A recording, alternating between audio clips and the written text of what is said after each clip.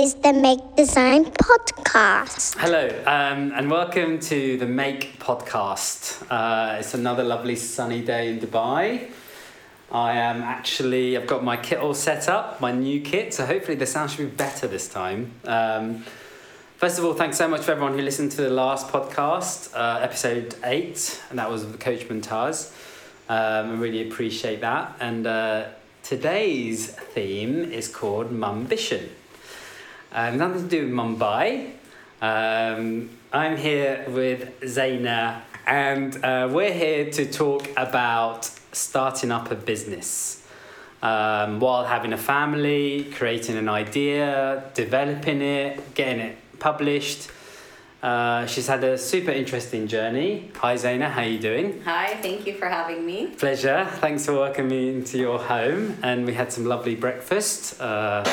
We had some lovely Spanish breakfast. Mm-hmm. Yeah, it was really nice. All legit, all above board.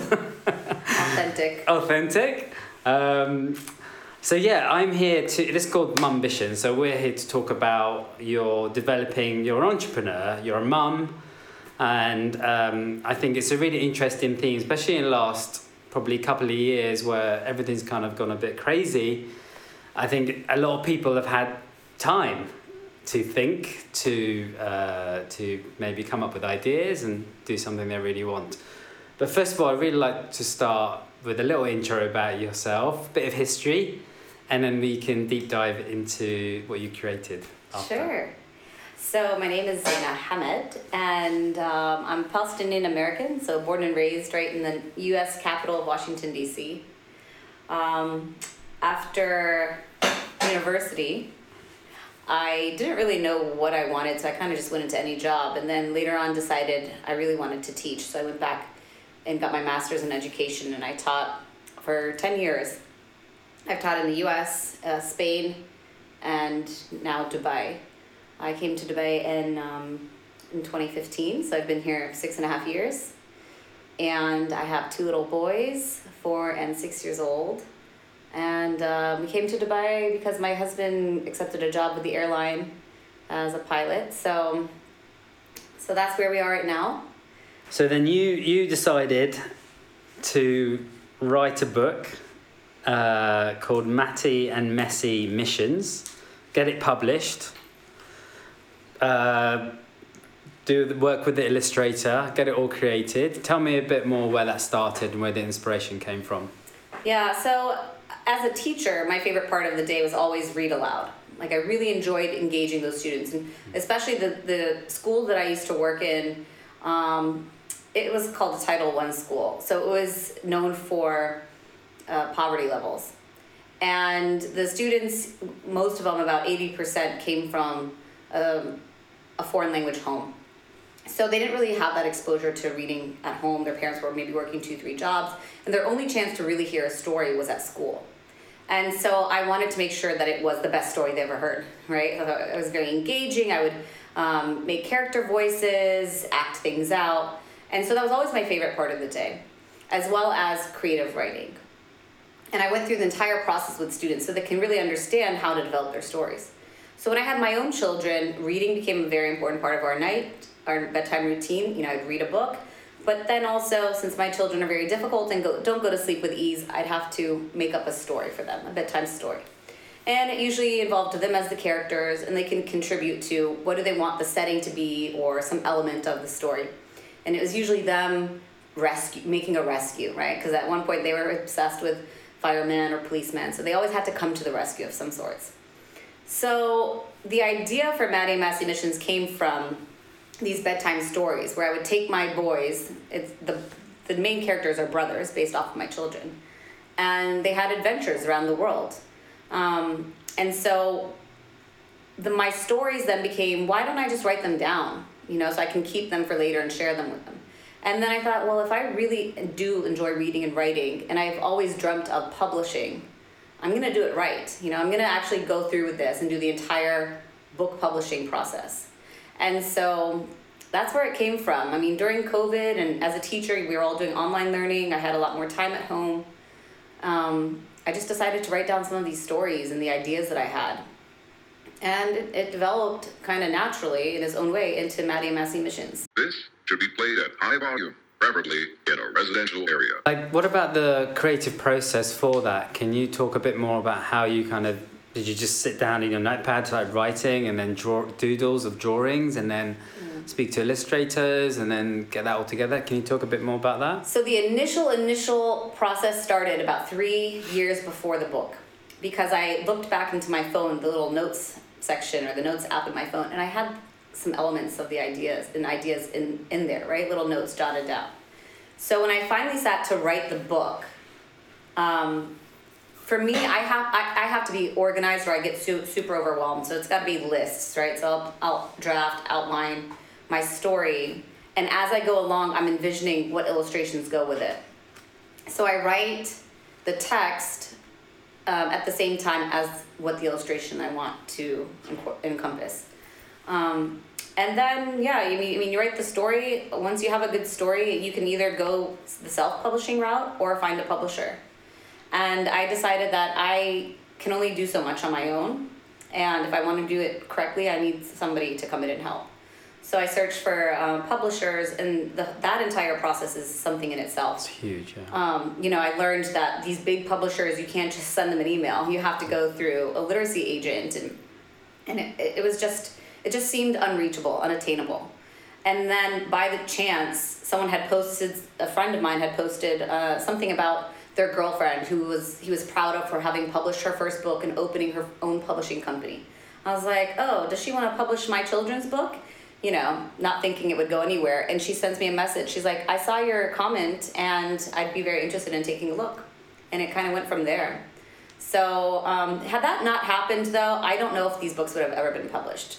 Because as much as I wanted it, I don't know if I was willing to put in all that work and time into making it happen on my own, right? Because finding a big publisher, going through a literacy agent, could have taken years. So luck was on my side for that part. Yeah, I mean, I think it's quite daunting sitting, trying to think of how to get in through those doors. And as you say, the process is quite hard. Self-publishing, a lot of people self-published. There's a self-publishing tools are out there. Did you investigate those more and find out the different avenues where you can literally just write something and self-publish it? Yes, it was an option. But what my dreams that I had for this concept, I wanted it to go a lot further than I think self-publishing could have taken it. And I wanted that exposure and that help and that professional outreach. So I was looking for the network as well, right? Like at the time I was still working full-time teaching, and there was COVID, and who knew what was going to happen. So I took that jump because for me at that time it seemed less risky. So far, I think it was a good choice.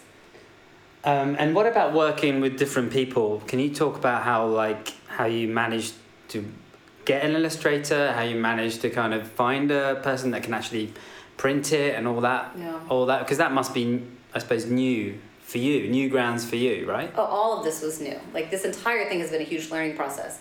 Finding the illustrator was very difficult. It took me about 9 months to find the right one, and that's because I had 2 other illustrators lined up. The first one is local, which was great because I thought we can work together, we can check in. It makes it much easier to know the person in person. And then after a few months, there were some contractual issues. So I had to go back to square one. And then the second illustrator, who was also local by chance, so that was great because, we got to meet in person and discuss the images and see progress, was about halfway through the first book and decided I won't be able to do the rest of the series. I can only do this book. And I said, well, that won't work for me. I can't change characters and arts and all that, so we're just going to have to part ways. So then the search was on again.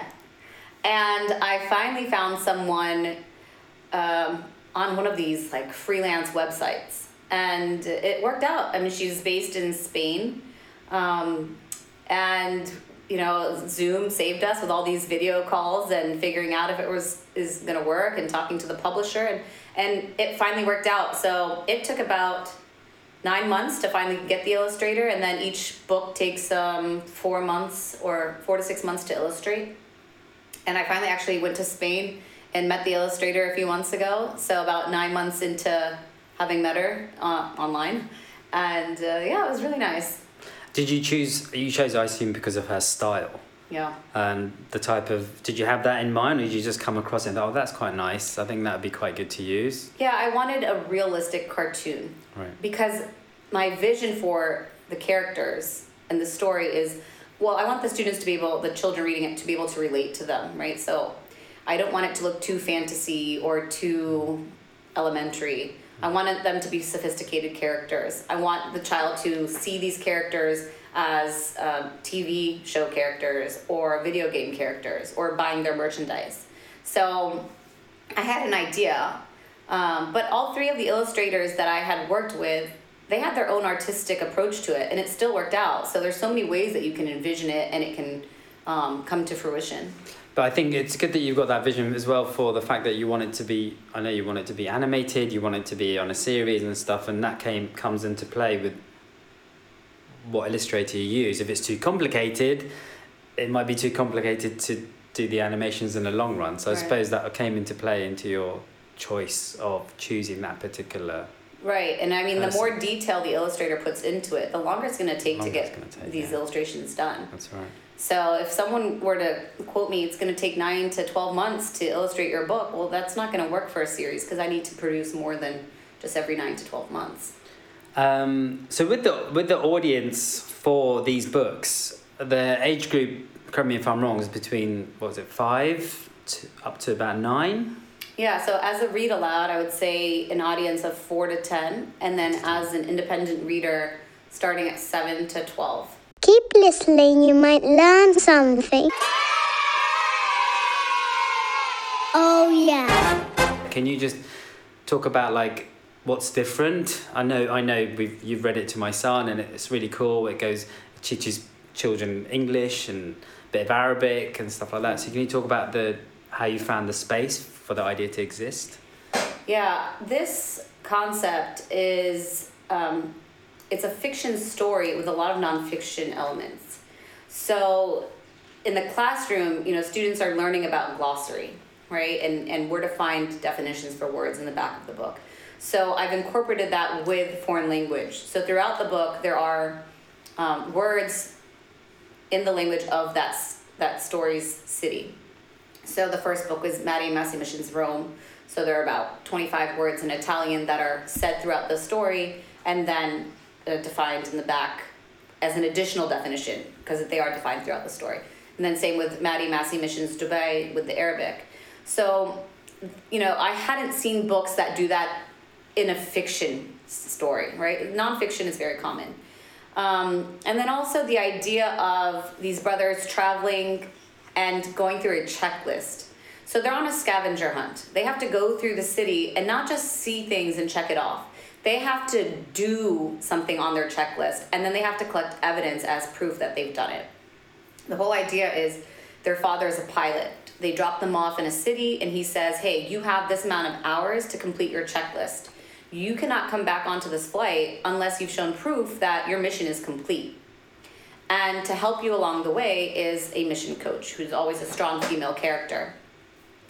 And so the idea of having a woman lead them, having the brothers go on a trip without their parents, and they have a countdown, a timer countdown, to where they have to organize their day, their schedule, make sure that they're checking for evidence that they can collect, right? Because it's not just see the Burj Khalifa, it's do something there, but how are you gonna collect evidence to show your proof?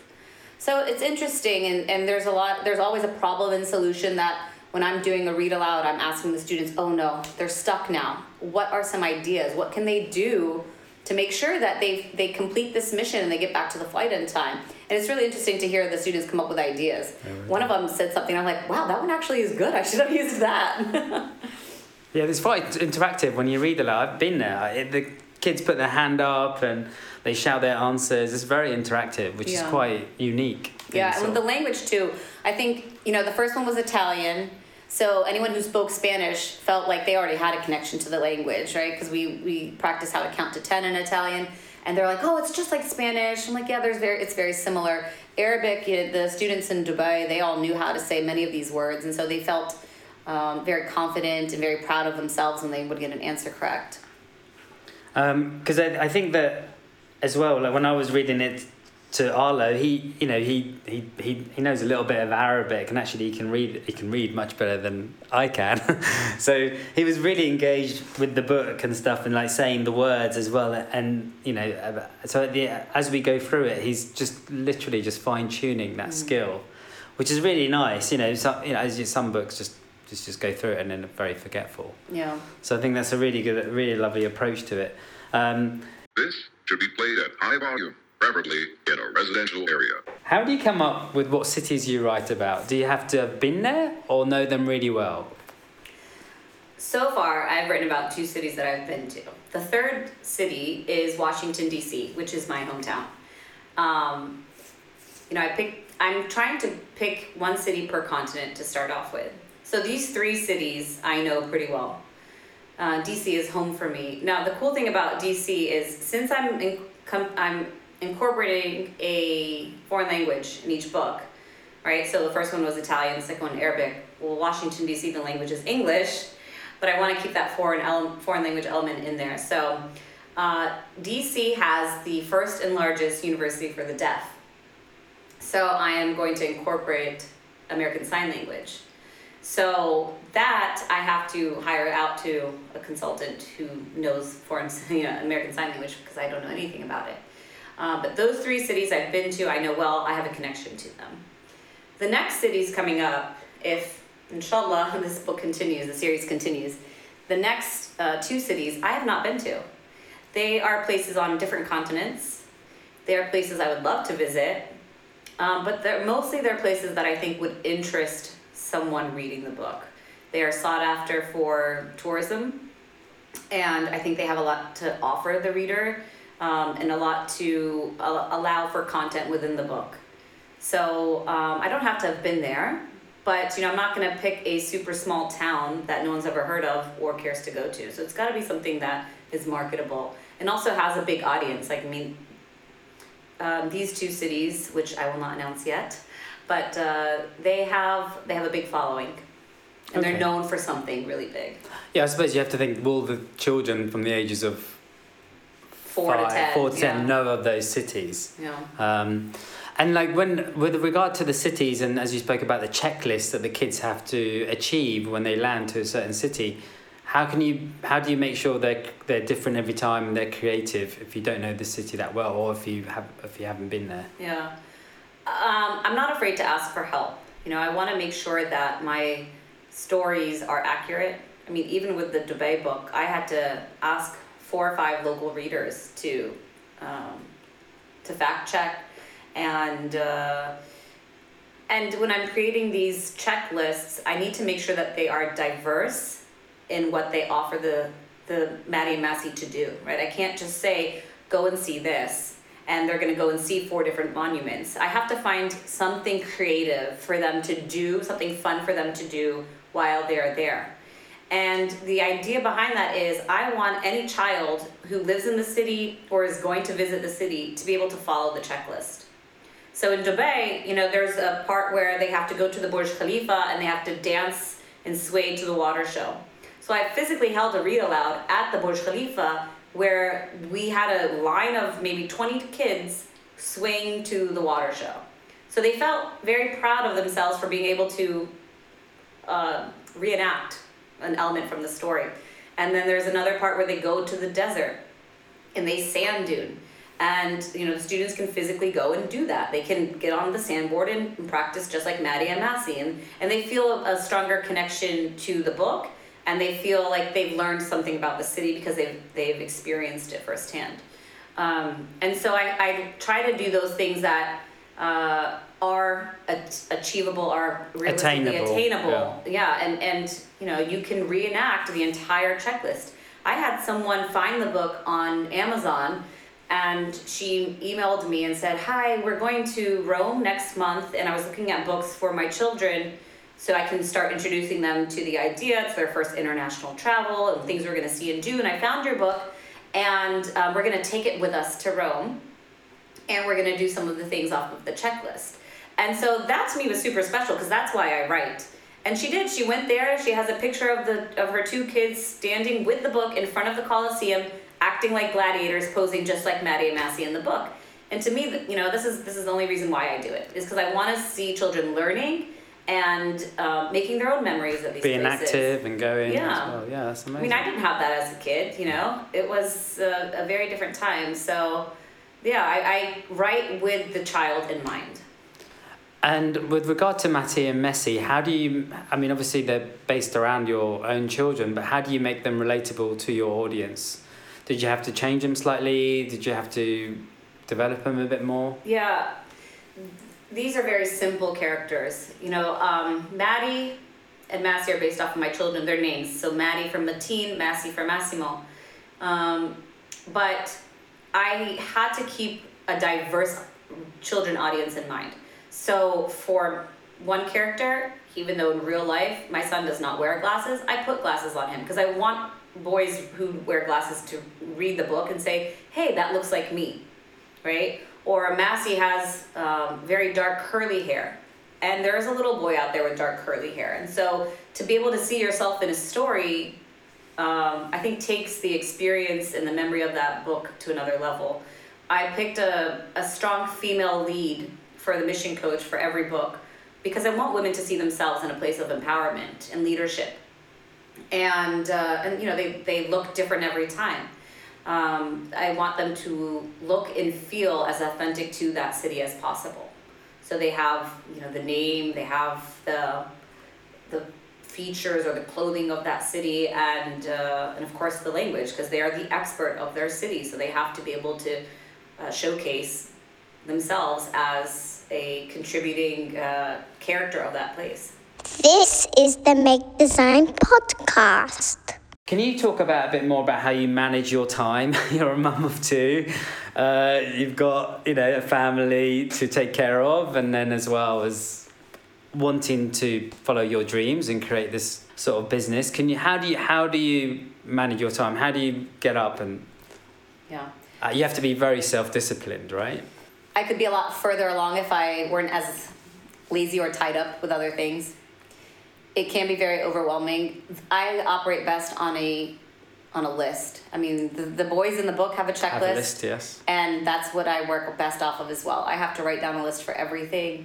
I don't like to do work when my kids are home because I want to give them my time. So I do it when they're at school or late night.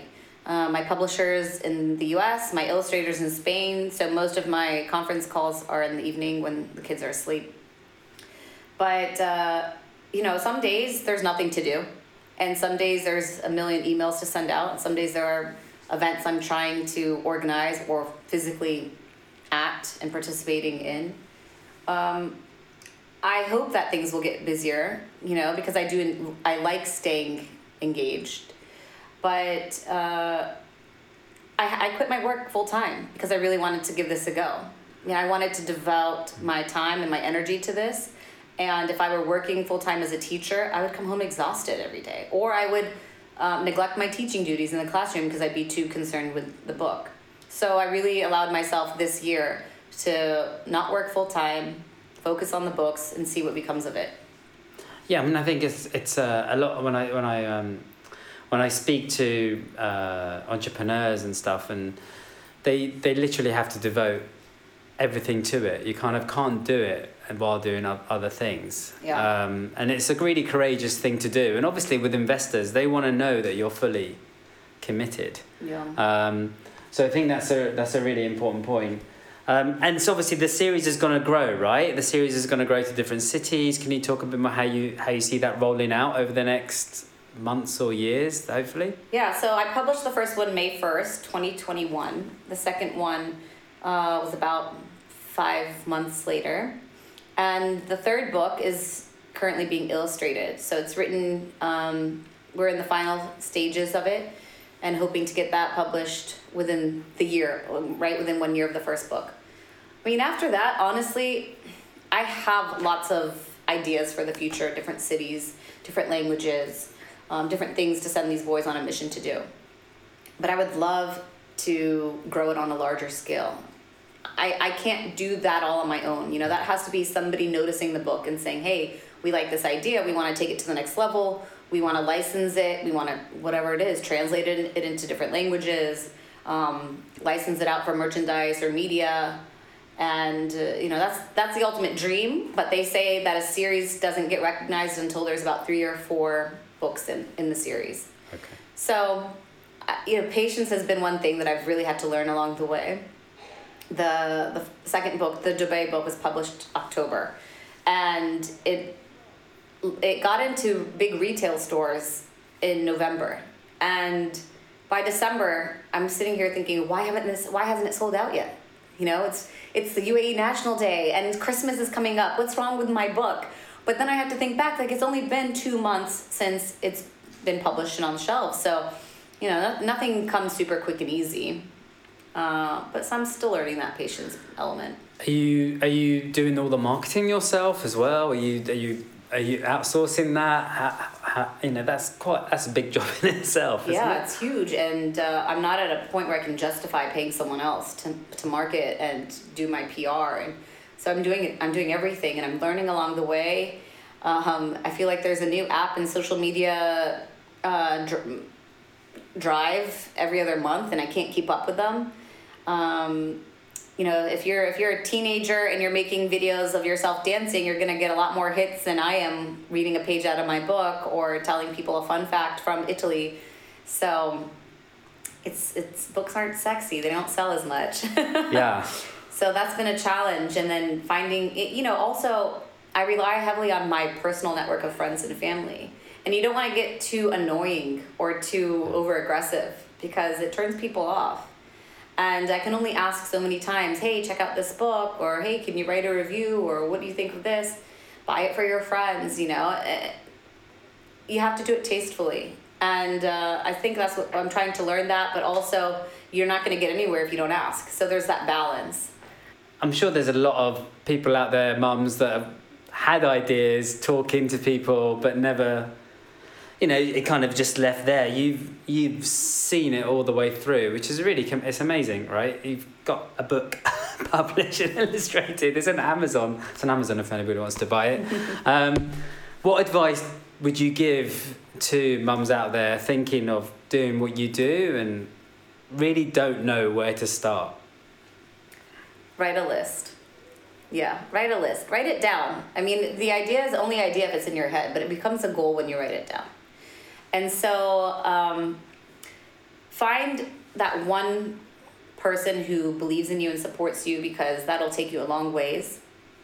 And talk to any and everyone, because you never know what kind of insight they can provide or support, or what kind of connections it can lead to. And,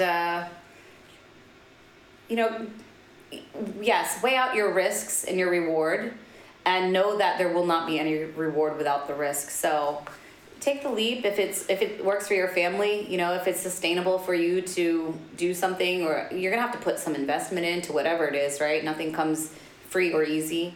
So if that is if that will work for your family, then go for it. And don't give up too early, right? Because I've had many times where I'm like, oh, forget it, I'm not gonna do the next book. It's not worth it. I'm not selling, I'm still in debt, and why am I doing this?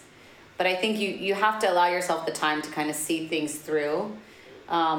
The success stories that we always hear, and I try to remind myself of this, they started out with a struggle or a hurdle, and they're only a success because they waited it out. I'm sure you're enjoying the process, learning things. No, she's not. She's shaking her head, everyone. Yeah, no, it's a tough process. It is a hard process. And I feel like, you know, if I had started younger, I would have maybe appreciated the lessons I'm learning.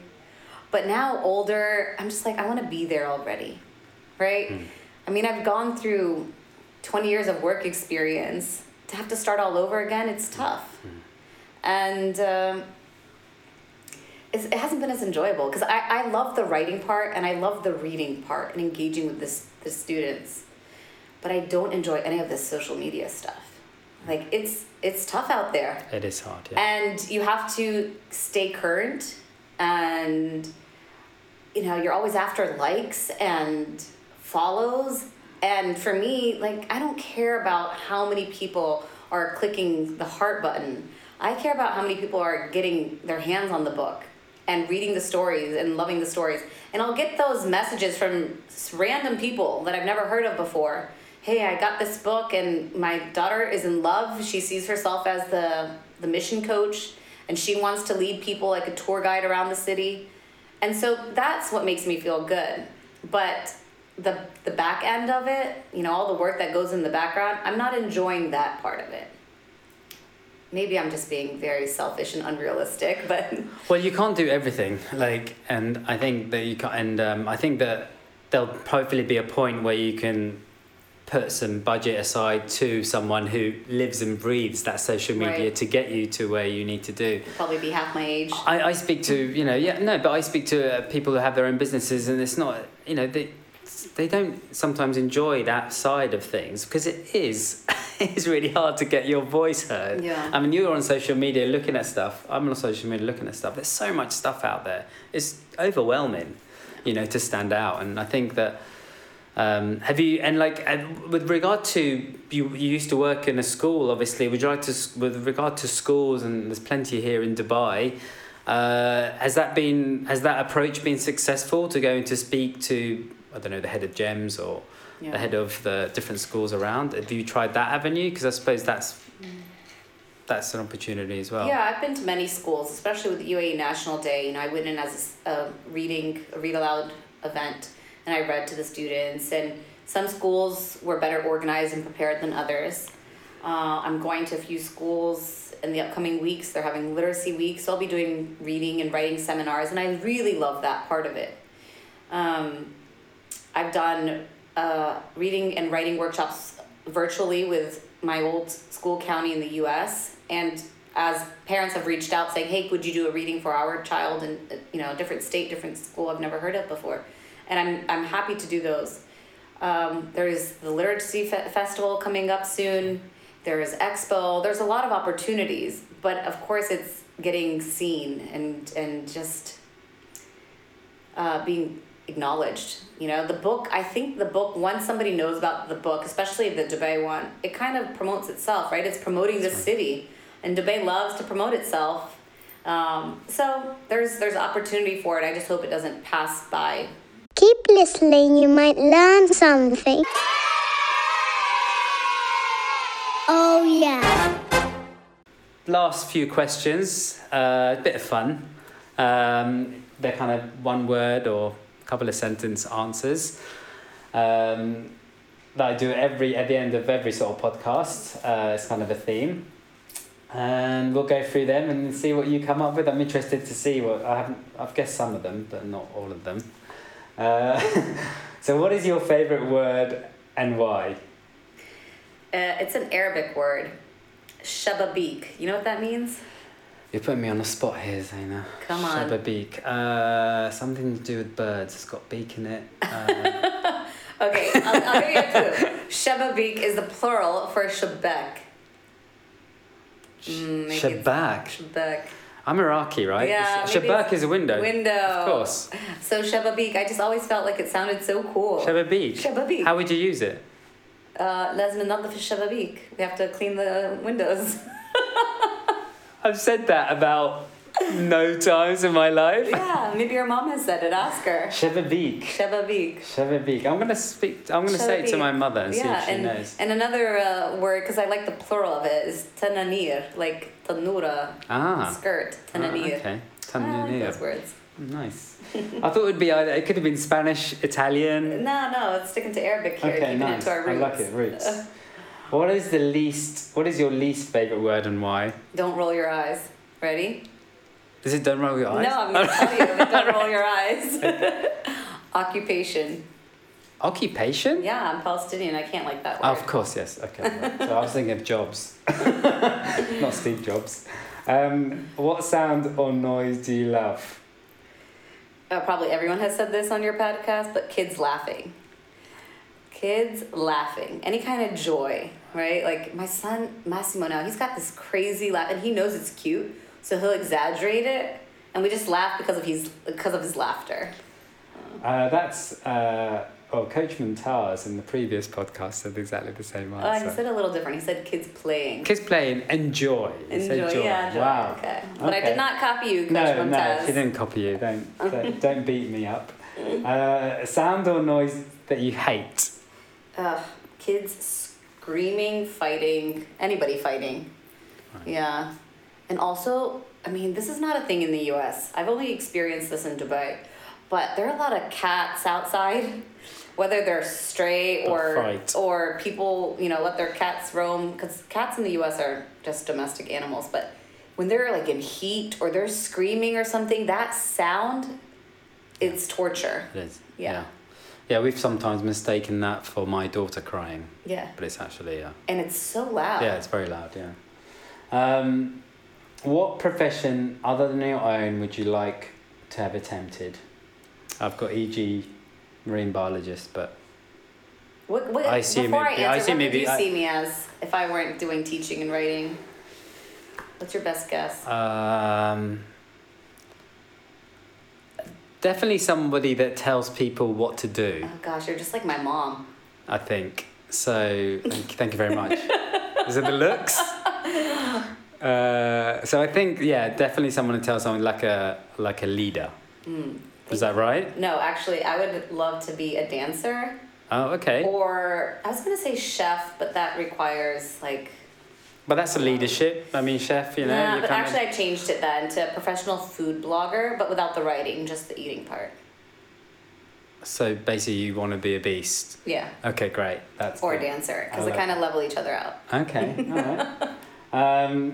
What advice would you give to a younger you, and at what period of time would you do it? I think you touched upon about that earlier on, but just I suppose start early, get exposed to all the current trends and more. If I had learned coding now they're starting kids on coding at 5, right? So get into something that can actually grow with time.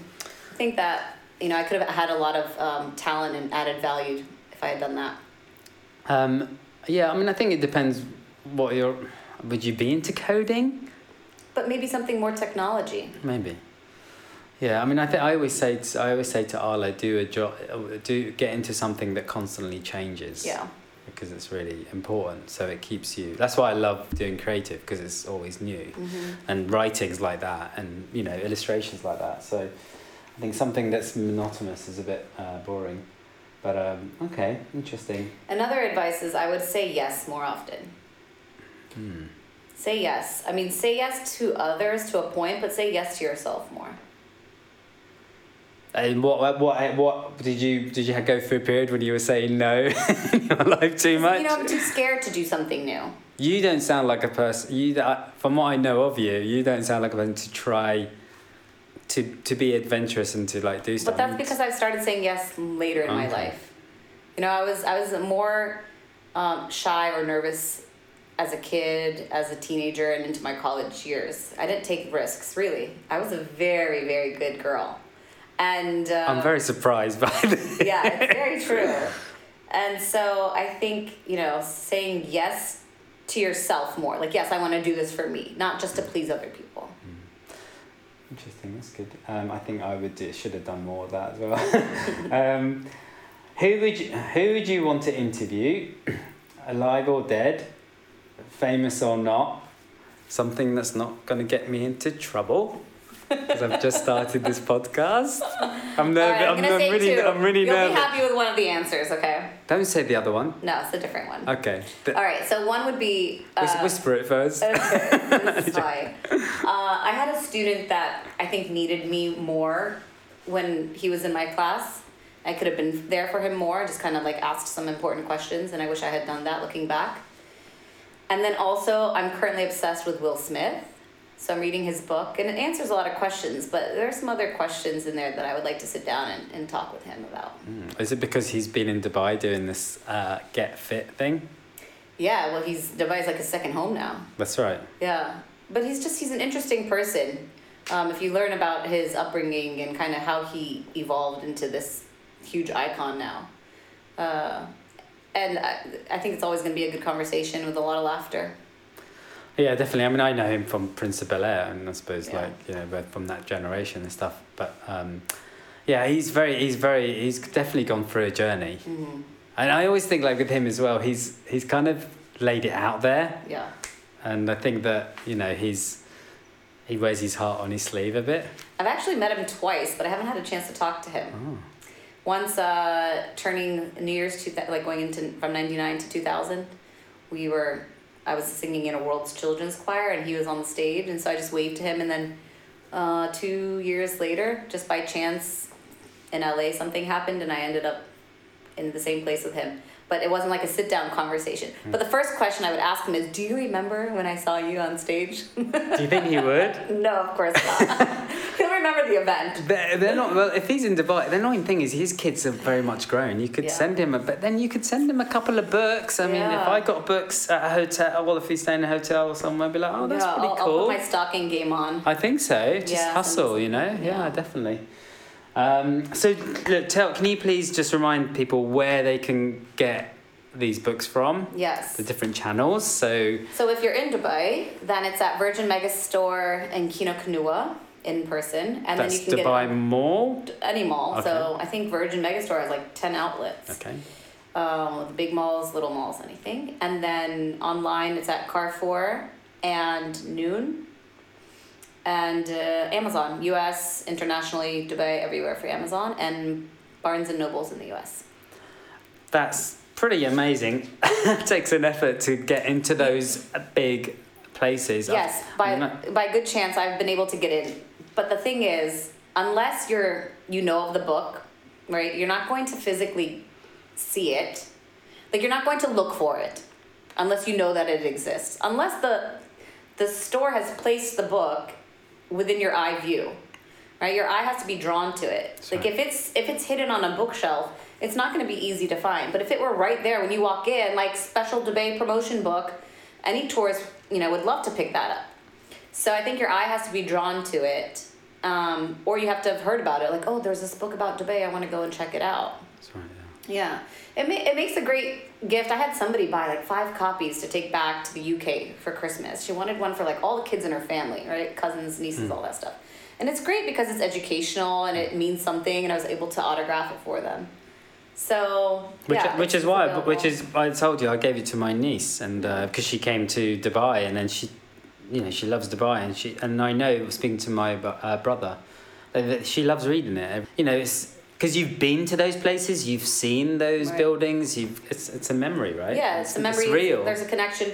I mean, this is why I strategically picked Rome as my first city. Because if you have been to Rome, you have fond memories of your time there, right? You're going to recall all these places in the book, the Colosseum and the Trevi Fountain. You're going to remember when you went and took pictures there. And if you haven't been to Rome, it's on your list. I guarantee it's on almost everyone's list of places to see and visit. And then, there's always a food element in my book. So, like, for Rome, there's gelato and there's pizza. And you're going to want to eat pizza the night you read this book. So there's a lot of ways that the reader can connect to the story. Yeah, definitely.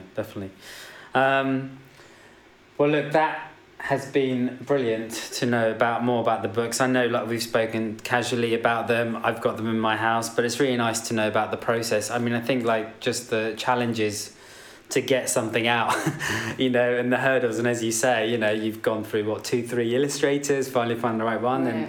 and to still continue is really commendable, And I think that you're right. Don't give up on the first hurdle.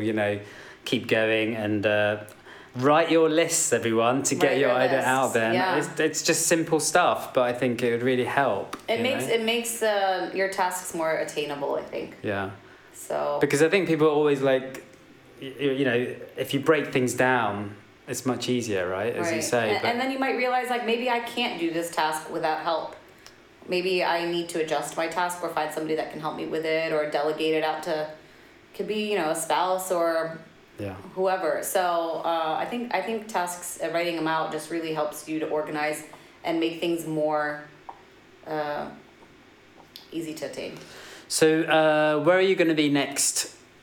Either live reading, or when's the next time people can go to an event to see you? Can you give... The next reading is at a school in Dubai called Safa Community School.